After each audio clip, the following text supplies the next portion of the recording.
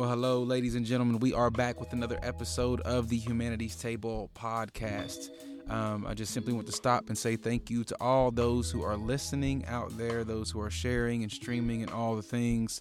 It means the world to me. I mentioned this last episode, but I'm currently off social media just to continue to cater to the needs of my heart and my mind, and ultimately for the rest of my soul. And this podcast has been very therapeutic for me.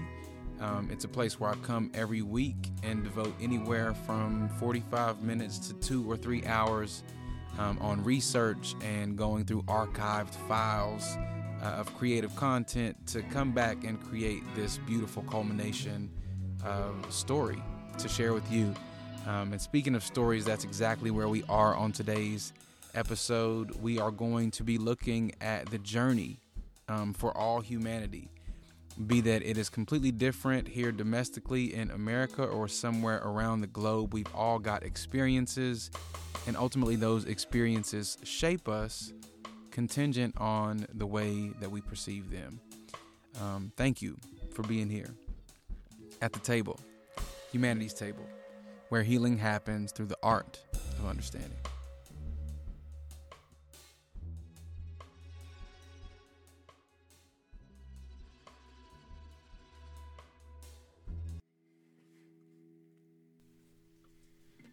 Untitled 01.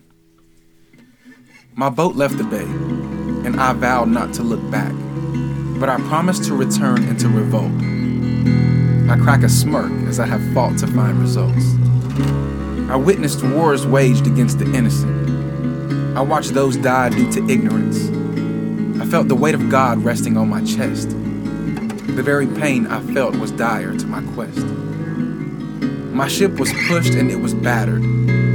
The waves would wound my very vessel. The wind would howl among the night, yet I'd advance another level. I dare say that on my darkest day, my ship was overturned. And as I'd weighed, I was afraid that there were lessons I could learn. I had the choice to use my voice, and as I cried, no one was near. I had to fight against the sea and all its creatures filled with fear. I had to learn to kick my feet and to live within the truth in every wave. When I thought to stop my strokes, it was my doubt that made me brave. No lighthouse within the distance, yet I was sure that I saw the shore. But in the weight of every wave, I was invited to explore. The thought of death had plagued my mind, and it too tried me several times.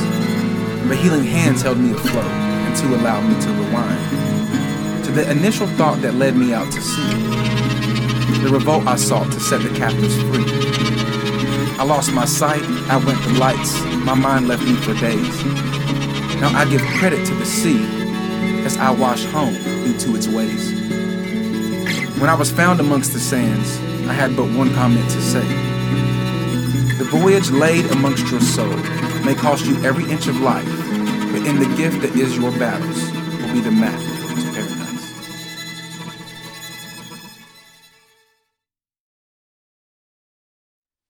Such a beautiful piece, one that I've grown to love over time.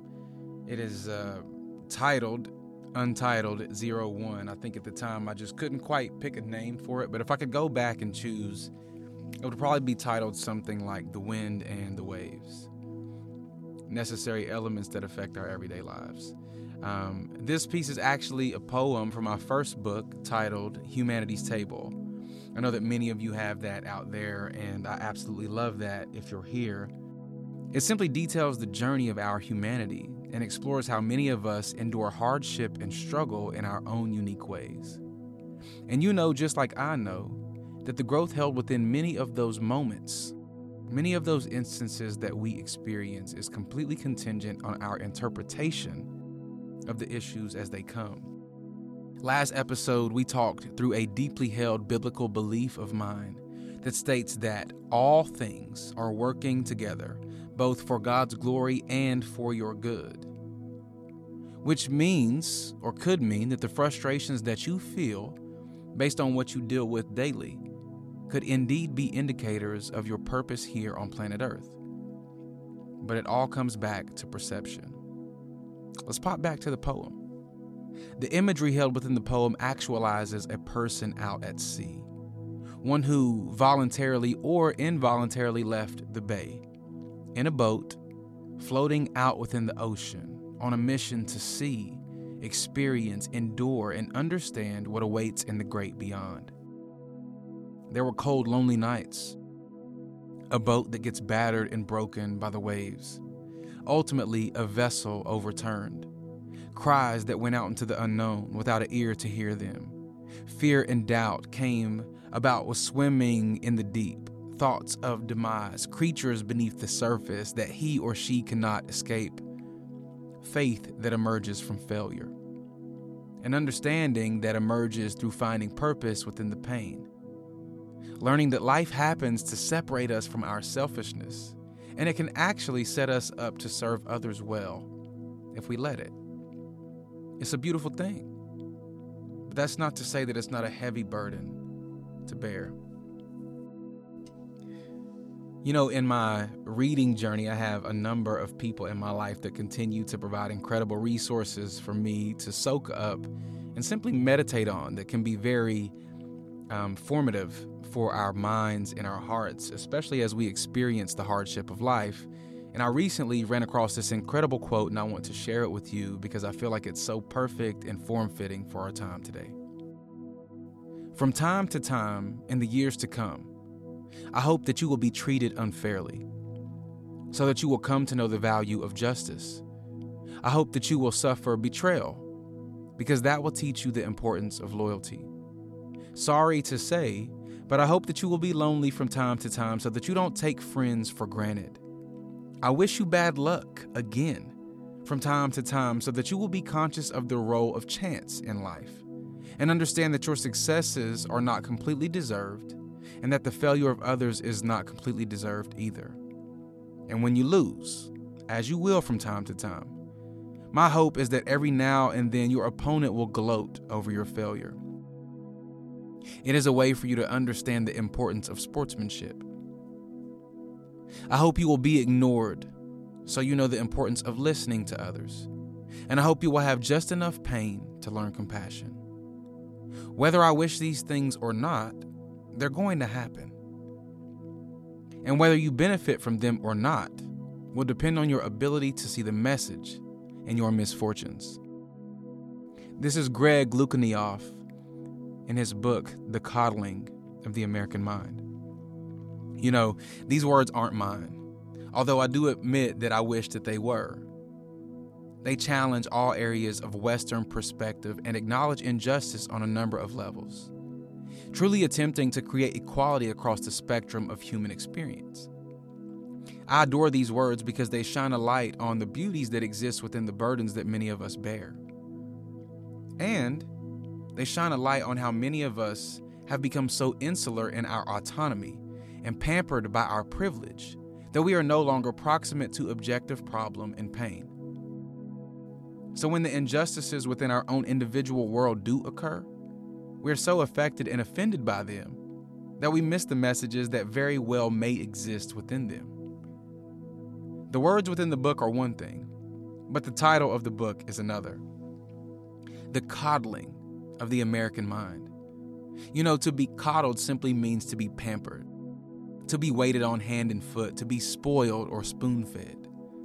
Now, I'm not here to play judge on what is objectively an issue or an irritation, but I am here to invite us into the notion of what it means to live fully without evading offense when it occurs.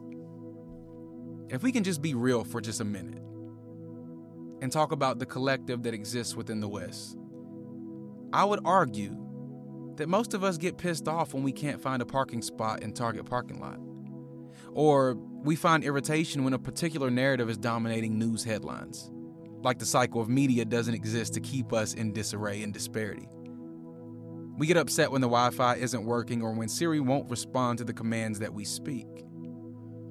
But we won't put on our activism caps for Flint, Michigan residents who still don't have clean water, or get in close proximity to people within a community movement that we don't support because our belief system is quote-unquote built different. Or we won't even simply extend empathy or compassion to individuals who are having experiences that we're not adjacent to. We fixate more on our first world problems that create a glitch in the matrix of our perfectly curated realities. And we won't keep an open heart and mind to those experiencing the extremities of an outside issue until they directly affect us. And this is both damning and dangerous. It is one of the many ways that the American mind is indeed coddled. I think to create in great contrast and bring just a little bit of clarity to this moment, I should detail a little bit about the darkness or perceived darkness that many of us experience and how it can actually be a very beautiful benefit to our lives. Barbara Brown Taylor, in her beautiful, wonderful, amazing book, Learning to Walk in the Dark, puts it like this. The way most people talk about darkness, you would think that it came from a whole different deity. But no. To be human is to live both by sunlight and moonlight, with anxiety and delight, admitting limits and transcending them, falling down and rising up again. To want a life with only half of these things in it is to want half a life, shutting the other half away where it will not interfere with one's bright fantasies of the way things ought to be. I believe that what our good sister Barbara Brown Taylor is trying to say here is that it's beneficial to us to be proximate to pain. And maybe I'm on the opposite edge of desire, but I want nothing more than a full life.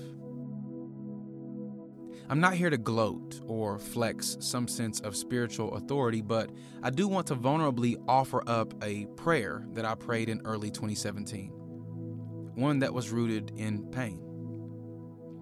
During this church service that I was attending, the teacher at the time shared that he had just lost one of his children, his baby girl. And in losing his baby girl, after wrestling with God in prayer for her safety and stability, she lost the battle. They lost the battle.